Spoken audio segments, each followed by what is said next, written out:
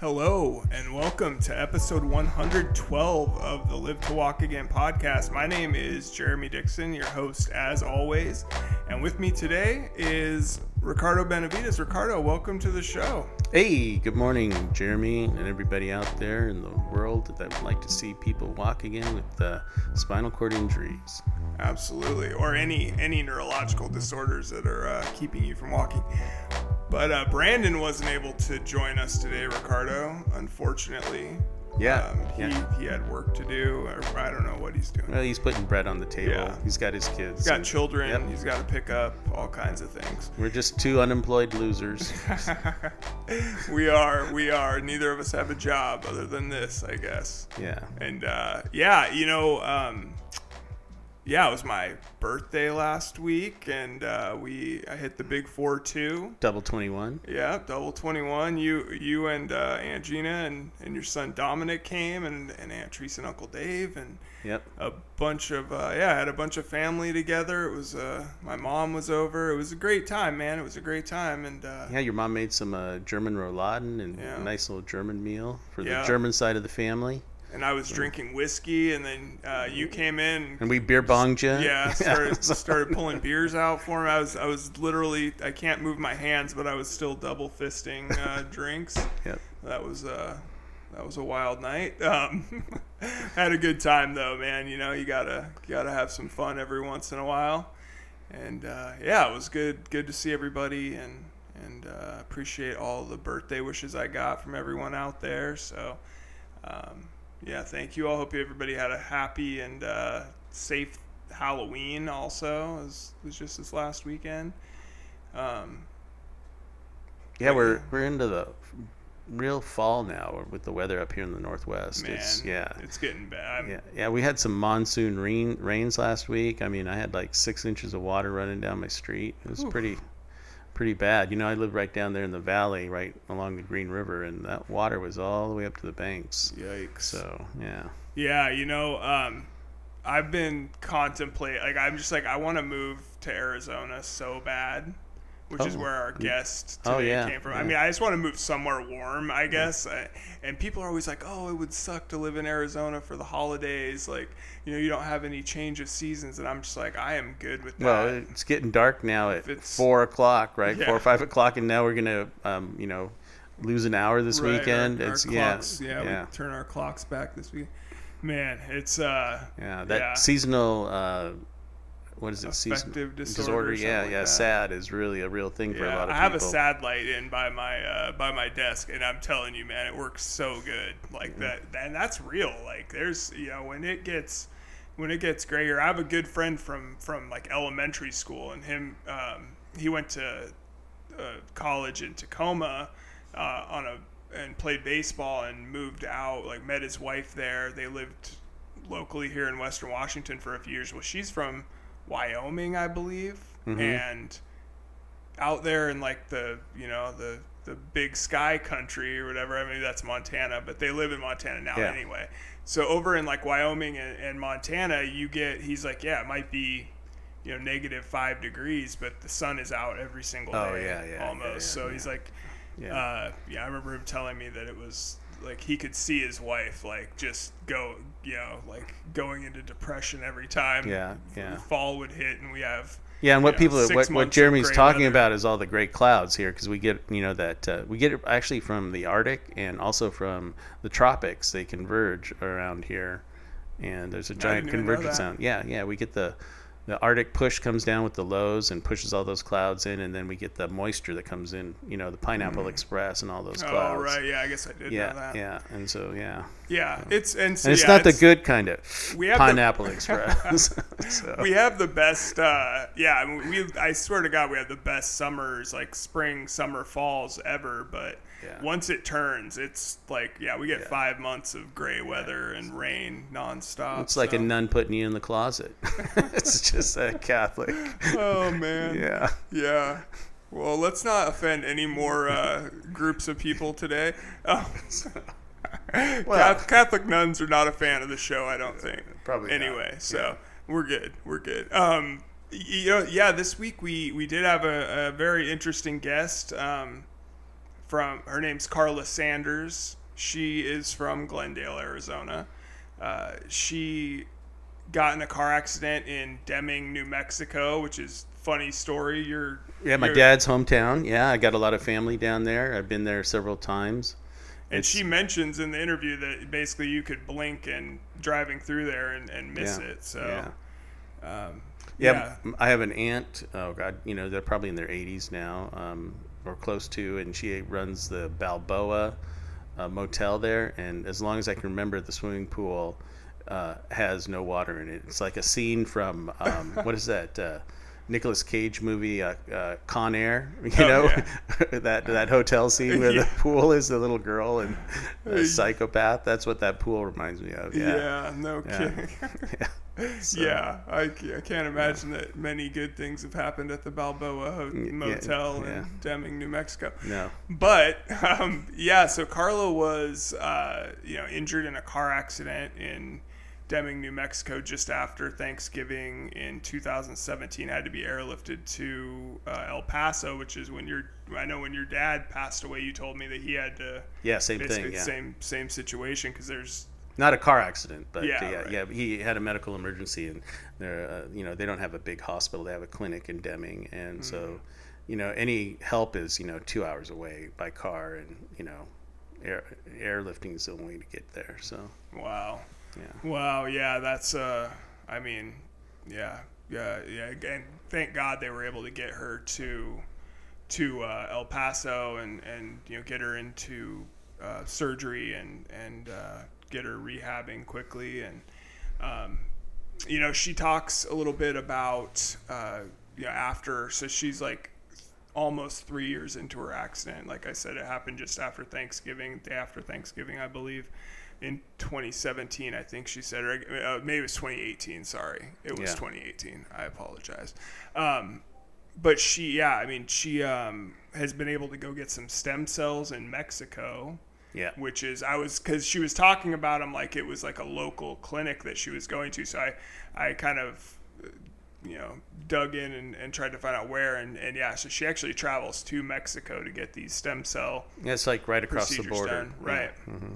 So that's cool, and because and like we've talked about before, it sucks that we have to go out of the country to get things that can actually help us, right? Right. And that, whether that's in South Korea or China, Asia or in South America, whatever the case may be. It's Portugal we've talked about. I know they've done some cool things in Poland.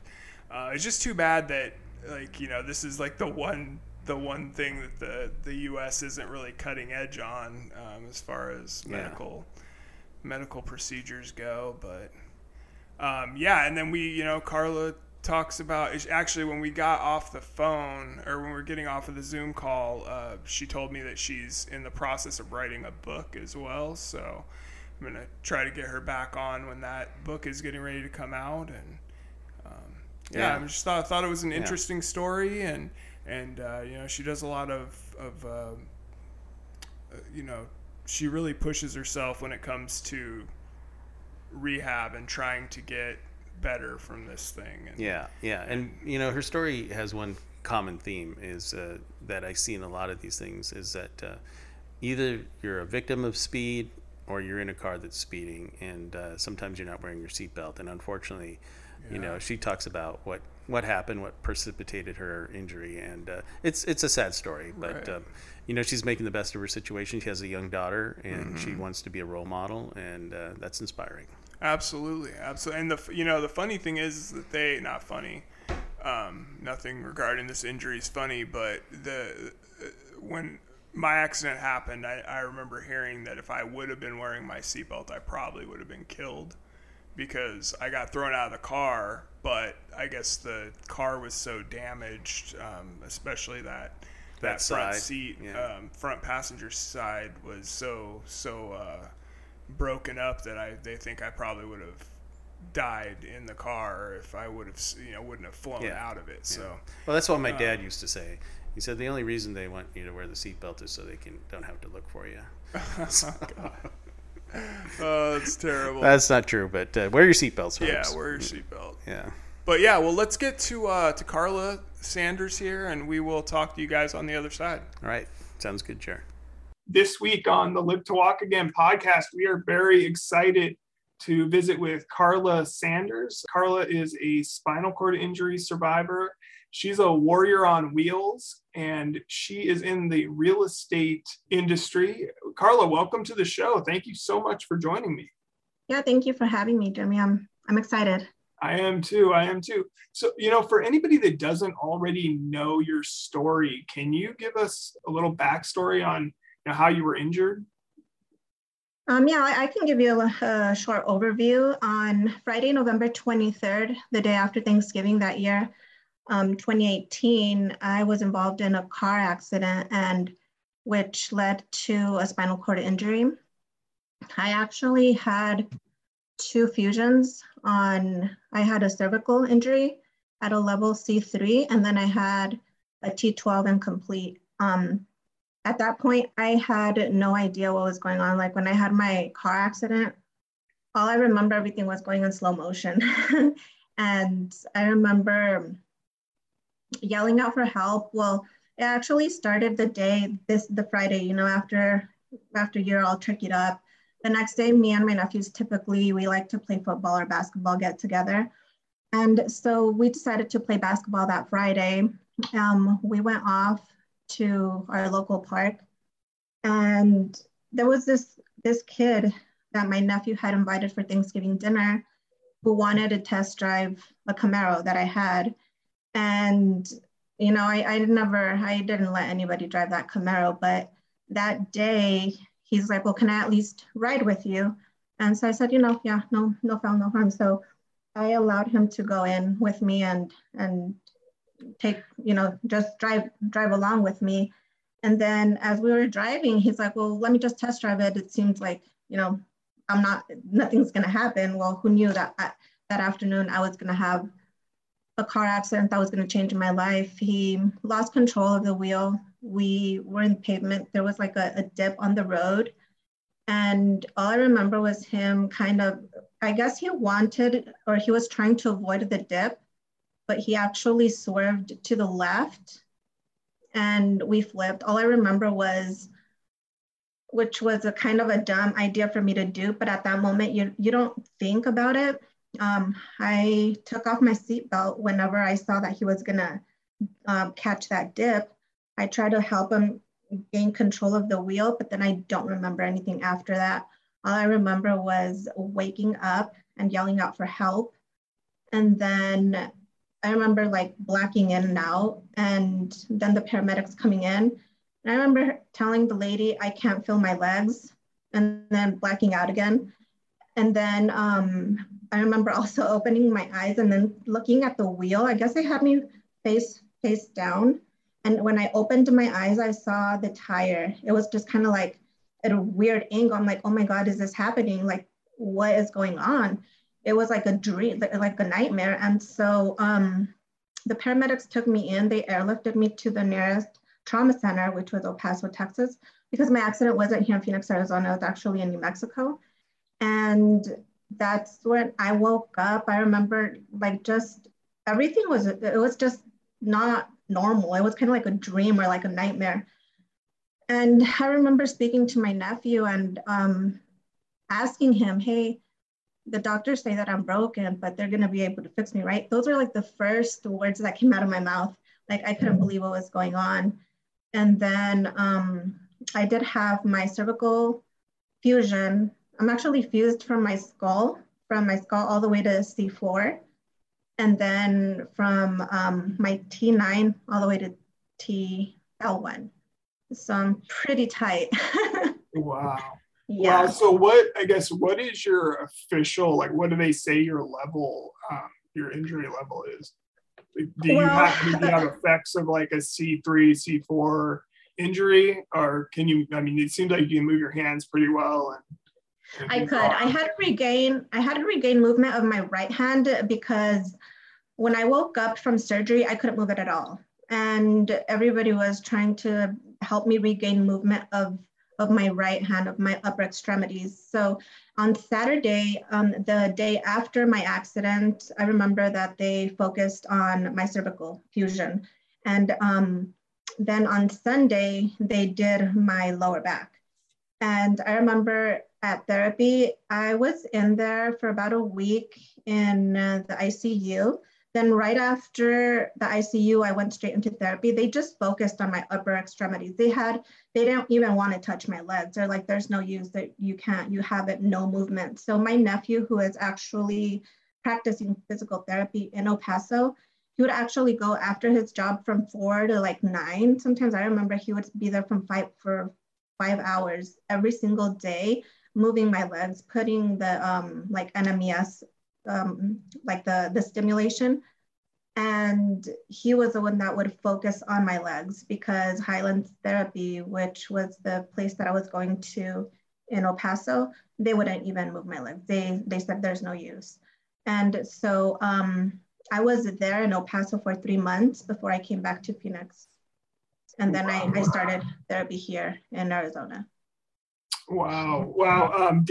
So you had some family, you said your nephew was in El Paso as well, or how far, I guess, how far, I don't know how far El Paso is from the part of New Mexico you got hurt in. But. Yeah, so Deming, New Mexico, it's like a tiny small town. It's off of I-10. If you blink it, you miss it. So that was where I was born and raised, and we always go down there for holidays, mostly Thanksgiving. That is about an hour and a half away from El Paso. It's west of El Paso. That's good that it wasn't too far away from family. No, it wasn't at all. And so most of my family is from Phoenix, Arizona. When my accident happened, most of them drove down to El Paso, Texas. For the first, I want to say, so it happened in November, December, January, February, and March. I was in therapy in El Paso, and my family would come and go. So finally in April, or the end of March, I decided to come back home to Phoenix. And then I continue to have that family support here in Arizona. And I registered into Spooner Therapy. They are by far, I'm not going to say like the greatest therapy center here in Arizona, but I went to Barrows, and then because Barrows is a brain and spine therapy place, and they focused more on the exoskeleton, which is great. And I tried it, but I wasn't a fan of the exoskeleton, because when I was going to Spooner, now I can talk wonders about Spooner, because Spooner has helped me from like day one, from the day of my evaluation. They were like, what is your goal? And obviously everyone's goal is, I want to walk. That was my ultimate goal. I want to walk. Tanner, who is still my physical therapist today, he never looked at me and said, that is never going to happen. So he said, let's set your goals, and we're gonna go a day at a time, and we're gonna make sure we meet all of those goals for you. And he tried anything and everything with me. We had some KFOs done for me. So the first couple months that I was with Tanner, he suggested the KFOs. We got them done, and then I had them within a couple of months, and we were walking with them on the parallel bars. But even before the parallel bars, we had like 3 therapists helping me walk without KFOs. You know how your knees don't lock. We had Tanner sweating and all the PTAs sweating, but they didn't give up on me. They were just 100% in it with me, and that helped me push more. Even the days that I was in pain, I was excited to go to therapy, just because I knew how much they believed in me and how strong they saw me, even though I felt weak, but they saw me as this strong individual, and they are the ones that gave me that fuel to keep going. And they would tell me otherwise. They would be like, no, you're the fuel that keeps us like wanting to push so that you could keep going. And I went to a couple of different places here in Arizona, but I always end up going back to Spooner. So I've been with Spooner from the moment I got to Arizona, from April of 2019, and I'm still currently with them. Oh, that's awesome. That's really cool. And kind of tying into that, I wanted to know how, acclimating back into your regular life, with a spinal cord injury was for you. I mean, how much, I guess, movement did you have coming home? Were you able to live on your own? Still, I'm assuming you were living on your own when the accident happened. How did that go coming back to Phoenix and getting back into the swing of your day-to-day life?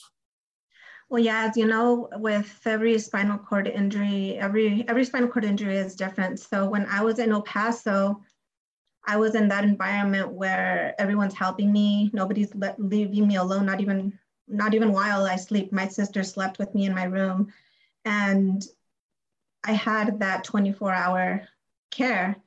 And when I came to Arizona, it was like that for a while, but then people start living their life, people leave, friends leave, and then you have to start adjusting yourself to reality. That's when reality hit. And as you know, there are 5 stages of grief. And I think that I was stuck in that denial section for such a long time. I can honestly say that I was stuck in that denial phase for like maybe a year, because my family was like, oh no, you're so strong to be in a chair. You can do this, you can fight this. I had no idea how serious a spinal cord injury was. I had no clue how important our spine is. And as I got educated, as time went by, I started to kind of started to sink in. And then when I came back home, obviously, like, people leave, friends leave, you have to adjust to that life. And I hit that depression stage, and I didn't want to get out of my bed. The only time I would get out of bed was when I had to go to therapy. And I was going to therapy 3 times a week.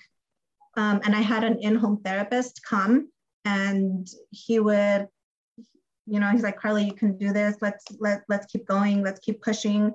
And when people like that would come outside in, I would get motivated, and I would be, okay, let's go. Let's hit this at 100 miles an hour. But then when they would leave, I would come back to bed, and I wouldn't leave my room. And I was in like that depression mode. And I was like, what is going on? Like, I have to get out of this chair. So my mindset was, get out of this chair. I can honestly tell you that for the first couple of months, I didn't even order a wheelchair. When I got out of the hospital into therapy, I didn't even want to get on the wheelchair. I'm like, that's not my chair. I don't want it at all. So now this is going to be my 3rd year. On the 23rd is my 3rd year birth year. I can honestly tell you that I still haven't found a chair that fits me. I've gone on my 3rd wheelchair, and I don't feel comfortable. And that adjustment stage from going from all family takes care of you to nobody takes care of you, I honestly feel that it had to happen, because had I relied on all my family, had I relied on my friends, I probably wouldn't be as independent as I am today. I actually just started driving this year, 2021, in February of 2021, because I relied on my brother to take me, my sister, and I wasn't being as independent as I possibly could have been. But, things happen. And so I focused on, I am going to be a better version of myself, of, the situation that I'm in. And that's when I started driving, and everything kind of changed for me as I am now. I'm still learning every day, obviously. And this is, like I said, I'm barely going to hit my 3rd year this year. So I'm still going through like the 5 stages of grief, I believe, but it's so much better now than it was like the first 2 years. I can tell you that much. Oh, that's great that you, congratulations on being able to start driving again, and, kind of working through that stuff, and seeing, and that's really one of the reasons I wanted to have you on, is because I feel like, some of your workout posts on Instagram are just so motivational, and really, you definitely inspire people. And I know we were talking before that you said you don't post a whole lot. You try to live life more than, taking pictures for social media. But yeah, it's definitely caught my eye. I think that what you're doing is awesome. So I'm glad you were able to get through some of that depression. And I know, like, with a spinal cord injury, it never really leaves. Like, it's always kind of can creep back in on you when you kind of least expect it. But it seems like you're doing really well. So congratulations with that. Thank you. Well, when I decided to get on social media, I remember telling you that I didn't want to be on a chair. I was embarrassed to be seen on a chair. And so I decided to open this social media because people were asking me, so how are you doing? I didn't allow a lot of people in after my accident. A lot of people wanted to be a part of my life and see how I was doing, see how I was recovering. But because the spinal cord injury, it's a very, very, very slow recovery process, as we all know. I had no knowledge about how fast I could set a goal and actually accomplish that goal. And I used to be the type of person, I set a goal in 6 months, I'm gonna reach that goal. But whenever it came to a spinal cord injury, I would set a goal, and then my goal deadline was approaching, and I had my goal wasn't even accomplished. So I didn't want people to think that I was a failure. But I remember one time that I decided I'm gonna start this platform and see who I connect with. There was this one kid, and I won't say who this kid is, just for the sake of their own identity protection, but they reached out to me and they said that they didn't want to live with a spinal cord injury and that they were going to commit suicide. And they reached out to me because they said, well, some people with a lot of followers, they really don't return your messages, but I'm glad that you returned my message. At that point, I think I only had like maybe 100 followers. And I connected with this person, and I spoke to this person, and I talked to this person out of committing suicide. And that made me feel like, whether I have 1 million followers or 100 followers, if I saved this person's life, I'm going to continue to do this. If it's not, I'm going to, forget about how people perceive me in a wheelchair. Like, that person has to, I have to see myself as this individual. I'm still strong. I'm still resilient. I'm still independent. And it doesn't matter. Like, if I saved that person's life and I could do that and I could reach another person, if I could reach one person a day, then that's good enough for me. And so I started posting, maybe not as much as I should, because like I said, I go to therapy at least 3 times a week. I work out every day. My nephew, actually, he's good. He's a good handyman. So he built me a parallel bar. He built me a therapy table. And I have a standing frame. I have the RT300 machine. I mean, I have everything that you need to improve your spinal cord injury condition. And so I work out here every day.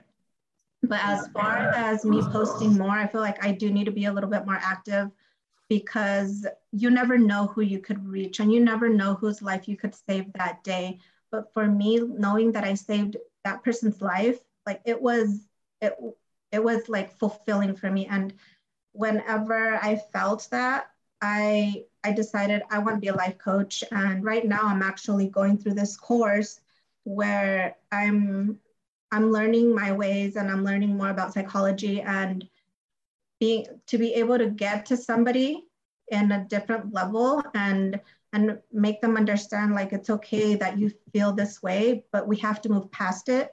And if we allow that person to move past it and help that person, then, that's fulfilling enough. Wow, that is so powerful, Carla. That's really amazing that you're able to help that person and just kind of, talk them out of committing suicide. Yeah. That's amazing. I mean, that's all you can ask for, through being able to connect with somebody through social media. That's so amazing. And I know that I was going to ask you about your daughter, because I know you had mentioned when we were trying to schedule a time that you had to pick your daughter up from school or something like that. And yeah, I just was wondering, like, what was that situation like, dealing with a spinal cord injury? You have a child. I mean, that had to have been a pretty huge thing, and that you're trying to battle a spinal cord injury as well as raise a child. I mean, it is tough, but thanks to her, it allows me to keep going. At first I felt, what's the purpose? What's the point? I'm going to live.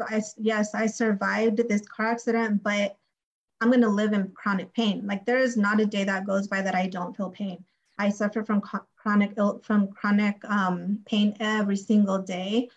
And the only way that I can get rid of that pain is being active. And that is why I am so active. But there are days where I felt like, what's the purpose? But she was the purpose. She was my motivation. She was the person that would look at me and say, Mommy, when you walk again, do you think we can go to Disneyland? And that is why I wanted to get out of the chair, because I felt that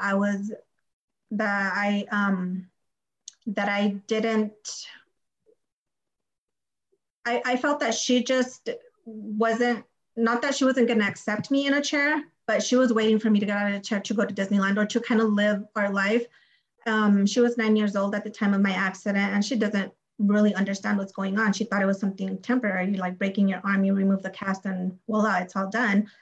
But as time went by, she became a little depressed, and I feel like she went through the stages of grief with me as well.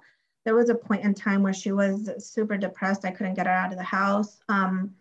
But I feel that things had to happen in a way that they did again, because now she is an incredible little girl. She's 11 years old now. She cooks, she cleans, she washes her own clothes. She loves photography. She's just, if you speak to her, it's kind of like speaking to an older person, because she's just so motivated. And before I felt like I'm letting her down. Why did this accident? And I didn't blame anybody. The person that was driving the vehicle,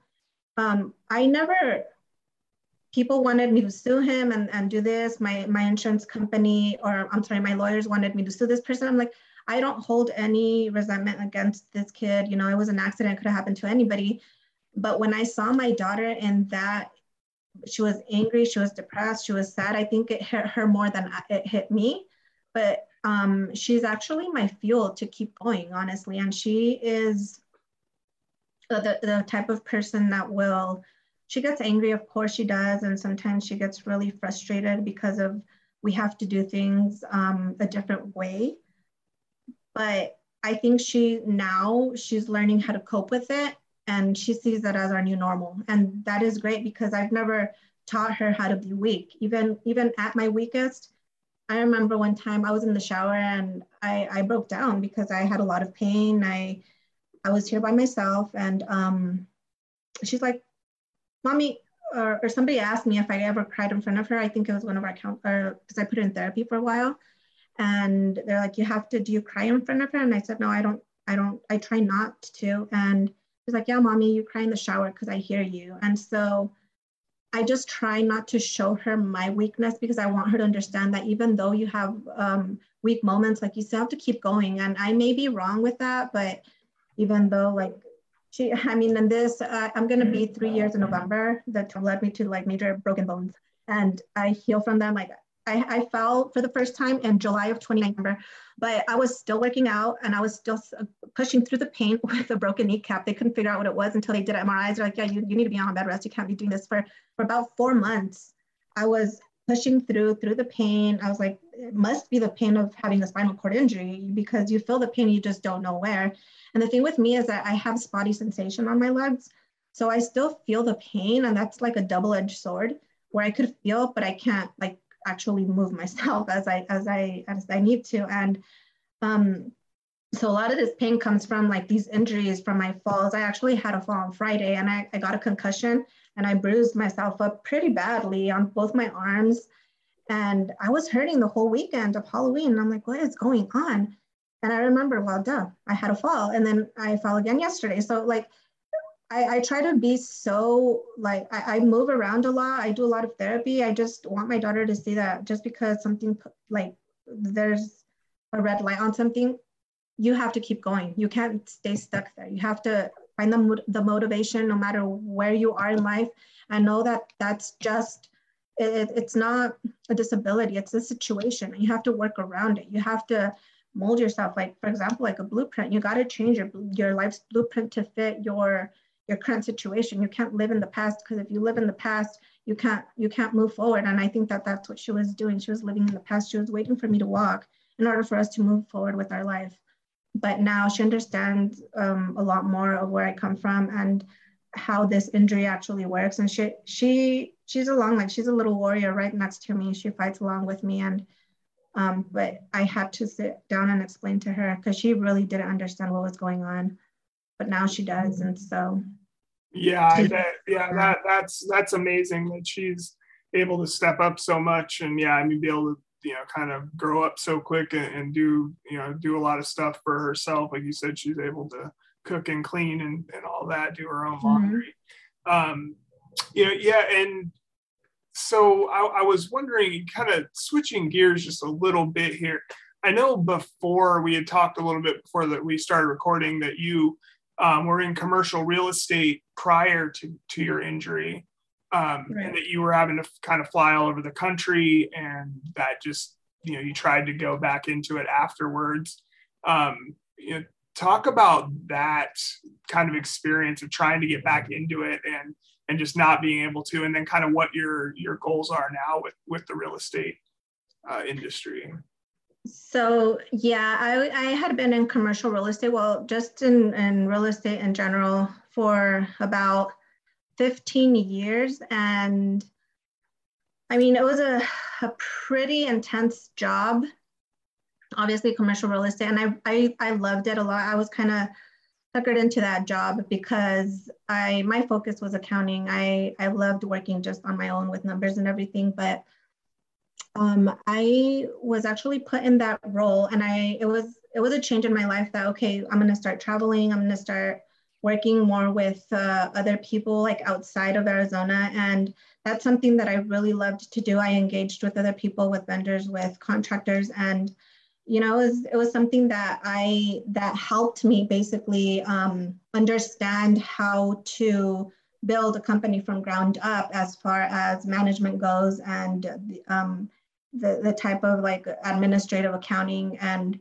how to manage each role individually. And when I had my accident, I was actually working for a local company here in Arizona, but it was also just, you know, going to the properties, visiting every vendor, visiting all the properties, making sure that everything was working as it should. And it was a lot of movement. And obviously after my accident, I realized I couldn't do that anymore. I did try to go back to my job, I want to say sometime in July of 2019. And I worked remotely. And most of my job actually consisted of me working also behind the scenes, you know, through a computer. And you can get a lot of it done that way, but you need to be boots on the ground, and you have to just be like super motivated. And which at that point in time, I really wasn't motivated. And I realized I can't do this. So I decided I need to focus on my recovery, because my job is always going to be there. But my recovery, as you know, the first 2 years are essential to your recovery. And I focused 100% on that, on going to therapy, going to the gym, just trying to heal my body. And but that didn't stop me from going to my classes, just continuing education with real estate. And recently, I just started I shifted a little bit over into the residential portion of real estate. So now I don't focus on the commercial side. I focus more on the fix and flip, the wholesaling and things like that. And I realized that most of that job I could actually do on my phone. And I said, you know, I think that I need to go back into it just to keep my mind rolling, because I can sit behind a computer and go to as many classes as I want. I can go to seminars, I can do that, but I need to engage my mind in something bigger. And that is what I'm working on right now. I'm trying to build up my own platform as far as real estate goes, with flipping homes, wholesaling. So my goal is to have at least residual income and at least $10,000 a month. And if I could own at least 4 homes, that would do it for me as far as income goes. Obviously, my goal is a lot bigger, but that is like maybe like a 12-month goal that I have. And I just started. I mean, the classes have been continuing since the day of my accident, because that's all I could do. I educated myself when I couldn't go places. I would sit behind a computer and just learn. And my mind was always kind of like, well, do I want to go back to work, or what do I want to do? This is the time to shift if I want to shift. But I mean, real estate is something that I've always liked. And so right now I'm focused on that side of real estate, residential, fix and flip. And then I also want to do like the coaching, which I'm geared towards, like maybe it's like a 50-50. the real estate and the coaching. And I want to do the coaching just because it's something that I know that I can reach people, and I want to be that voice for, just like that advocate for people with spinal cord injuries and helping them cope through things that I was going through at that time earlier in my accident. But earlier in my injury. But yeah, I mean, real estate is something that I've always liked. And so I kind of want to get the ball rolling with this and see where it takes me. I mean, you never know. Yeah, no, that's very cool. Very cool. I have a few questions left for you, and I'll let you get back to it. I did notice on your social media that you had ACDF spine surgery recently, yeah. Which is, I looked it up because I had no idea what that's for. I guess it's anterior cervical discectomy and fusion surgery. Yes. So, what was that like, having to go in and have another, spinal surgery essentially after, almost not even 3 years removed from your spinal cord injury, and what was like the rehabilitation of that like? How much, did it slow your mobility down? Things like that. Well, that is actually a funny story. I fell. I got a new wheelchair, and as I was testing it out, everything, I was getting accustomed to it. I wheeled back, or maybe not even wheeled back. I just leaned back on my wheelchair, but I didn't have like the two stoppers, the two small stoppers on the back of the wheelchair. And I ended up falling all the way back. People carried me and put me back on my chair as quickly as possible. And that happened on a Saturday. And so I came back home. I remember I was at my sister's house. I came back home, and I remember having a headache, and the next day I couldn't really get out of bed. And then I let it go until Wednesday. On Wednesday, I called my sister and said, hey, I can't feel my arms. She's like, well, can you move your arms? I'm like, I can move them, but I can't feel them. Like they didn't even feel tingly. I just couldn't feel them at all. And I'm like, I'm scared. I think I need to go to the doctor. So she came, picked me up. We went to St. Joseph's Hospital. Obviously, it's like the biggest center for brain and cervical, spinal cord injury. They specialize with spinal cord injury patients. So we went, and they're like, yeah, you're not getting out of here. You pinched your cervical, and you can't really see my scar that much. But since you already know that I'm fused from my skull down to C4. So they told me that my C4 vertebrae was kind of pinching into my C5, and it had already kind of dug in there. They had to go in and conduct that surgery. So they did. It's a minimal invasive, but it seems like, to me, it was a little scary because I'm like, well, am I going to lose function of my arms? Like, what's going to happen? And it was literally in and out. I think the procedure was only like 3 hours long. The recovery time for my neck to heal was about 3 months. So during that time, I was just on bed rest. I did honestly, almost anything. I went and got some stem cells injected. I know the doctor told me not to, but I did it anyways, because when I did the stem cells, I feel like my recovery time was less than it should have been. And I felt a lot of pain, but after the stem cell injections, I didn't feel pain at all. And I'm 100% like down for stem cell injections anytime, because they have helped me through my recovery. I have gained a lot through them. And I know a lot of people are opposed to stem cell therapy, but I highly recommend stem cell therapy. And so going into that surgery, it was very, very difficult. And my doctor, Dr. Carla, he reassured me, like, this is just, he's like, I do 100 of them like a year, so don't worry about it. So he reassured me, and I felt a little bit more comfortable after that. It wasn't painful at all, like my neck. There's really no limitation, because I already have my skull, my fused skull from from my skull down to C4, but now I have my C4 to C5.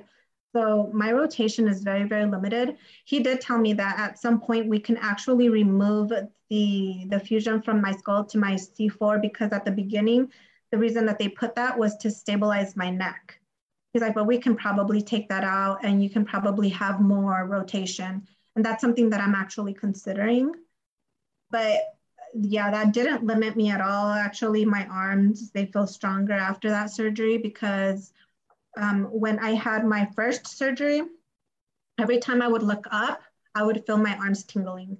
And after that surgery, it stabilized my neck and I don't feel that at all anymore. So it was actually a good thing that that happened, because eventually I probably would have needed it at some point. Wow, that's yeah, that would be terrifying, having like not being able to feel your arms all of a sudden after a spinal cord, and like, my goodness, I'm glad you made it through that okay, and that you're feeling better now, and that you hopefully you can get that upper fusion taken, reversed or whatever, and get a little movement back. That would be great. And then, Carla, I wanted to ask you, faith seems to be like a pretty driving force in your recovery, and, like some of your social media posts. And I just wanted to know kind of what, in your own words, kind of what your faith means to you, and how that's kind of helped get you through dealing with this injury. Well, faith is anything that gives you strength to keep moving forward after a spinal cord injury, or any injury for that, means that limits your ability to move your limbs. Like, a lot of people lose hope. They don't see the light at the end of the tunnel. And so I think that from day one, I was never angry about it. I never even said, why me? Why did this happen to me? It was almost as if this happened to me for a reason. And I'm still trying to figure out that reason, like what I need, what my purpose is. And I'm very early within my journey to, I'm trying to figure out what that is. And my faith has kept me strong, as far as I know that there is someone more powerful than us here, and that is helping us move forward. I go to sleep, I pray, I read my Bible daily. I do have that connection with God that I didn't have before, and that has helped me. Maybe it hasn't helped me gain things, but it has helped me lose depression. It has helped me lose anxiety.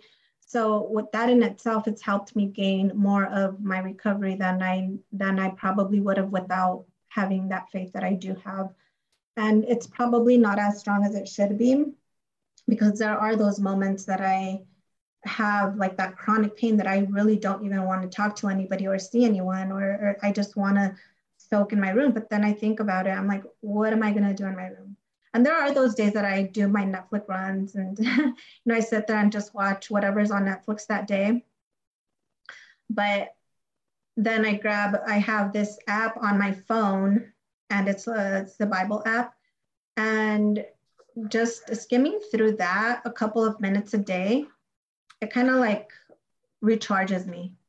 And I think there is really no true definition of faith. It's just what gives you that hope to keep going. And that's what gives me my hope, just my faith in God, and just my faith in knowing that there is something stronger than us that is pushing us to keep going, that is pushing us to keep meeting our goals. And even though we fall, it's important to get back up and keep going. Because if you stay stuck, like, you're not going to accomplish anything. Yeah, well said, for sure. And the one other thing I wanted to ask you about before I let you go, it was the young man that was driving the car when you got injured, and you said that you don't blame him or anything. Was he injured or anything during the accident? So he obviously didn't take off his seatbelt. He wasn't as dumb as I was. But he had the same injuries that I did, except his were non-operable. And he walked out of the hospital. Like he had like a chipped C4, something on his vertebrae, like C4. And we couldn't get a lot of information on him because we really didn't know him. He was just one of my nephew's friends, but my friend said he didn't even know him. He had just met him. so we couldn't get any information on him. The only thing that they told us is that he was good, and he walked out with a neck brace. So, wow. Yeah, it's crazy how that happens. They say that whoever's driving the car usually walks away unscathed in situations like that. So that's I'm glad, I guess, nobody else got hurt, and but that's too bad. And that's really huge that you're able to forgive him and kind of, move forward. I mean, there's no reason to lose energy on that. I figured my energy has to go to my recovery, and anything negative, you just kind of have to push it aside and focus on what is right for you and your recovery, because soaking on blame, it's not going to do any good. Absolutely. Yeah. Absolutely. And then, the only other thing I wanted to give people a chance to connect with you. If you could give out your social media links. I don't know if you have anything other than Instagram, or if you're just on Instagram, but if you could give that out for everyone, and I'll link it to the podcast as well. Yeah. I mean, I do have a TikTok. I have 0 videos up. Like I said, I'm trying to connect, but I'm not really that good with social media. I'm going to try harder here in the future, but I do have a TikTok, and I have an Instagram that I'm active on, and it's the same, Carla_Al_Sanders. It's the same for both. And I do want to try to post more of my recovery things on there, more of my recovery videos, because I've done therapies that I know would help people with spinal cord injuries, because they have certainly helped me. I have tried anything from cryotherapy to the oxygen chamber, from stem cells, from like just anything and everything that I can do therapy-wise, I try, and I have found a lot of benefits from doing those type of therapies. And yeah, real quick, why don't you tell us, some of the ones that you had good success with, as far as that goes? Cryotherapy. I started doing that early into my recovery. When I came back to Arizona, I actually met one of the flight attendants on American Airlines. And he's like, oh, I have a friend who has a spinal cord injury who also got stem cells, and he's walking now, and he is doing really good. And he used to do cryotherapy. And he took me to a cryotherapy place. So I would go there at least twice a month. And what they do is that they put you in this huge chamber, and they literally put you like in a room that's below zero for at least 2 minutes. I think the highest you could go is 3 minutes. But what that does, it's like it takes your body, and I guess the cold regenerates healthy cells, and it helps them kind of regroup and then just regenerate healthier. And I did notice a lot of, because I suffer from inflammation, I noticed that the week that I would go into cryo, that following week, I didn't suffer from inflammation, and I could actually be super active and do my workouts and my therapy sessions just like as nothing. And then another thing that I do is a hyperchamber, and it's a big chamber machine that you get in, and they put an oxygen mask on you, and it's like a 50-minute thing that you breathe, and it's supposed to help also with inflammation. I don't know exactly how that works, but they put you below sea level, and then you just breathe into like this mask, and it helps your lungs. And during COVID, I was lucky enough to never get sick from, like, even with the flu or anything during that season. And I was going through the oxygen chamber at that time. And I do that once a month on Friday and Monday for 3 hours at a time. And, it helps me kind of just re-energize, and kind of like presses a reset button on you and say, okay, start all over again. And it just keeps those healthy cells from rejuvenating. And then I also do like the IV injections that have like the olive, I don't know exactly what all the vitamins are, vitamin B, magnesium, and it's just like a boost of energy that you get as well. And I do those once a month along with getting into the oxygen chamber. I also do stem cells. Like I said, I know a lot of people don't like stem cells, but I inject stem cells into my body at least once every 2 months. And that's, they either take your bone marrow or they take your own blood and they mix it with stem cells. They re-inject them where you have inflammation or where you're suffering from pain. And I've noticed when I go and I get my set of stem cells, I just have so much energy, and that has helped me. And I've noticed, because there's been times where I can't go for like 2 months at a time and I'm drained. I have no energy at all. Even if I take my vitamin B's or anything, I can't like reboost like usually whenever I go and get my stem cells injections. Those, they reboot me within an instant, and I'm like back to 100%. I also started with First Form, I think this July, and those supplements have also they are a game changer. It's helped me regain a lot of my, I couldn't eat for a lot of times. I was losing a lot of weight. I couldn't gain my strength. And so when I started with those supplements, I noticed that I'm more active also and my digestive system is on tact, and even my pain levels have gone down with those supplements. So that's awesome. That's awesome. I wanted to know, with the stem cells, since they're derived from your own body, from your bone marrow or your blood, are they, so it's not something you have to go out of country to do? Like, you're able to get those at a local place there in Phoenix?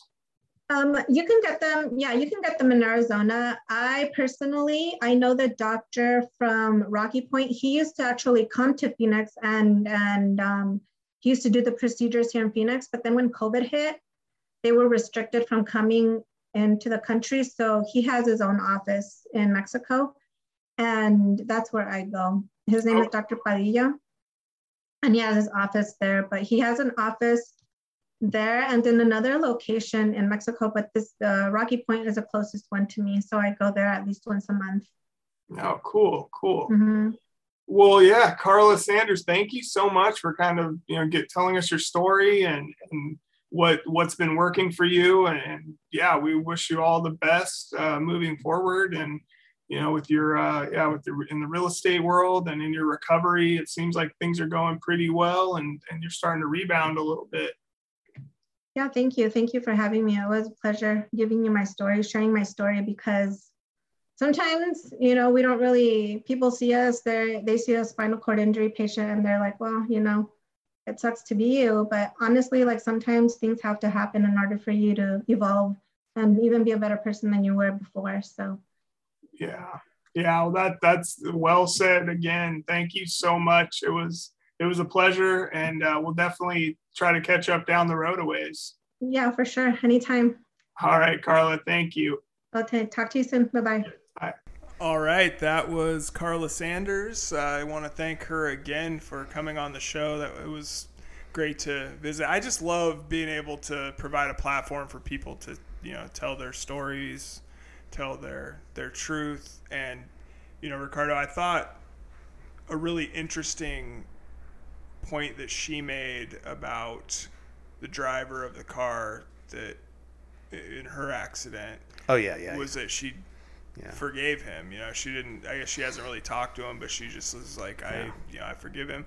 We've been talking a lot about that on this podcast. I've recently had contact with the guy that was driving the car the night of my accident, and so I just it's kind of how the universe works in mysterious ways when things keep kind of coming at you like that. So my dad always said that if you hate somebody or angry or something, it leaves a little black mark on your soul, and because that anger is within you, and you gotta let that go, right? And that's so freeing to do that, even though because usually the people that you're angry at or you hold a grudge against don't even know it, right? So you got to let that stuff go. And I think that's a powerful message that she had in there. So yeah. And I like that she's really she's, and the other thing, so she told me, like I said, that she's in the process of writing a book, and that she is and I think she mentioned it in the interview there just briefly, but she does like life coaching, or she's like studying to become a life coach. Yeah, because she recognized, how her accident impacted her family, and her daughter, and how, her, like most parents, I have 2 kids, you want to do everything for them, right? And sometimes adversity really brings out their true character and shows what they can really do, right? And that was the case with her daughter. So, and she talked about her daughter becoming depressed after, just like she was, after the accident. And that's like, I can't imagine what it would be like to have a child while you're going, especially a young child, while you're going through this injury, just like Lizzie Martinez. Yep. There's countless people that we've had on the show over the last couple of years that have children that are, had to adapt, had to learn a different way to deal with mom and dad now. Mom can't maybe pick you up and hold you like she used to, or dad or can't take you to school, or whatever the case may be. Like and that, I feel like you have to really figure out how to take care of yourself at some point, because and she mentioned this too, it's like there's family is everywhere right after the accident, right? As the immediate aftermath. And then at some point everybody has to go back to their lives, and you have to get into your new reality and figure out how to get through and battle depression and I'm sure there's not a single person that has suffered this injury that hasn't been depressed on some level at some point in time. Like, there's just no chance that doesn't happen. I think it's just how you deal with that and move forward from it. Yeah, I think a number of the guests have kind of talked about that adjustment, right? There's like, I was a sports athlete, and now I'm somebody in a wheelchair, and you get defined by that chair, and you don't want to, you don't want that moniker around you, right? Yeah. Because that's not how you saw yourself. That's not how you see yourself even today, right? You're just a person that uses this tool, right? So. Yeah, and that's the thing. And I've talked about it before on the show too, that, for the first probably 10 years after my accident, like, I didn't want to be around other people in wheelchairs, because then I thought that was like, I didn't, because I didn't want to be in a wheelchair. I didn't think I was just like, this is temporary, right? This isn't going to last very long. I'm going to be able to walk again, blah, blah, blah. And so I didn't want to be around other people in wheelchairs. I didn't want to be in a wheelchair. I didn't even want to think that way. And I feel bad about that now too, because like people that we've talked to on this show that are dealing with spinal cord injuries are freaking awesome, man. And they do cool shit, and they're just like me. They're just like you. They're just like anybody. Yeah, exactly. So, and that's the point of this whole thing, I think. Yeah, you got to, that stigma needs to be broken, right? Yes. Yeah. Yes. Yeah. 100%. Yeah. So it was a great interview. Good job, Jeremy. Right now, I wish I was in Glendale, Arizona. Maybe it's 86 degrees there. I just checked on my phone. Man, Jesus. So, yeah, I wish I could deal with some 86-degree weather as I watch the rain hit the windows at the Live to Walk Again studio here sideways right now. Yeah. So that would be fun to be down there. I can't wait to go to some warm weather sooner than later for sure. But I think that's a wrap on this episode. If you can listen, rate, review, and share the podcast, we would be eternally grateful. It helps us with the algorithms. We're on any platform that you can listen to podcasts on, and we appreciate your support. Once again, we're just trying to find a cure for paralysis. Yep, and Brandon will be back next week with any luck. Absolutely.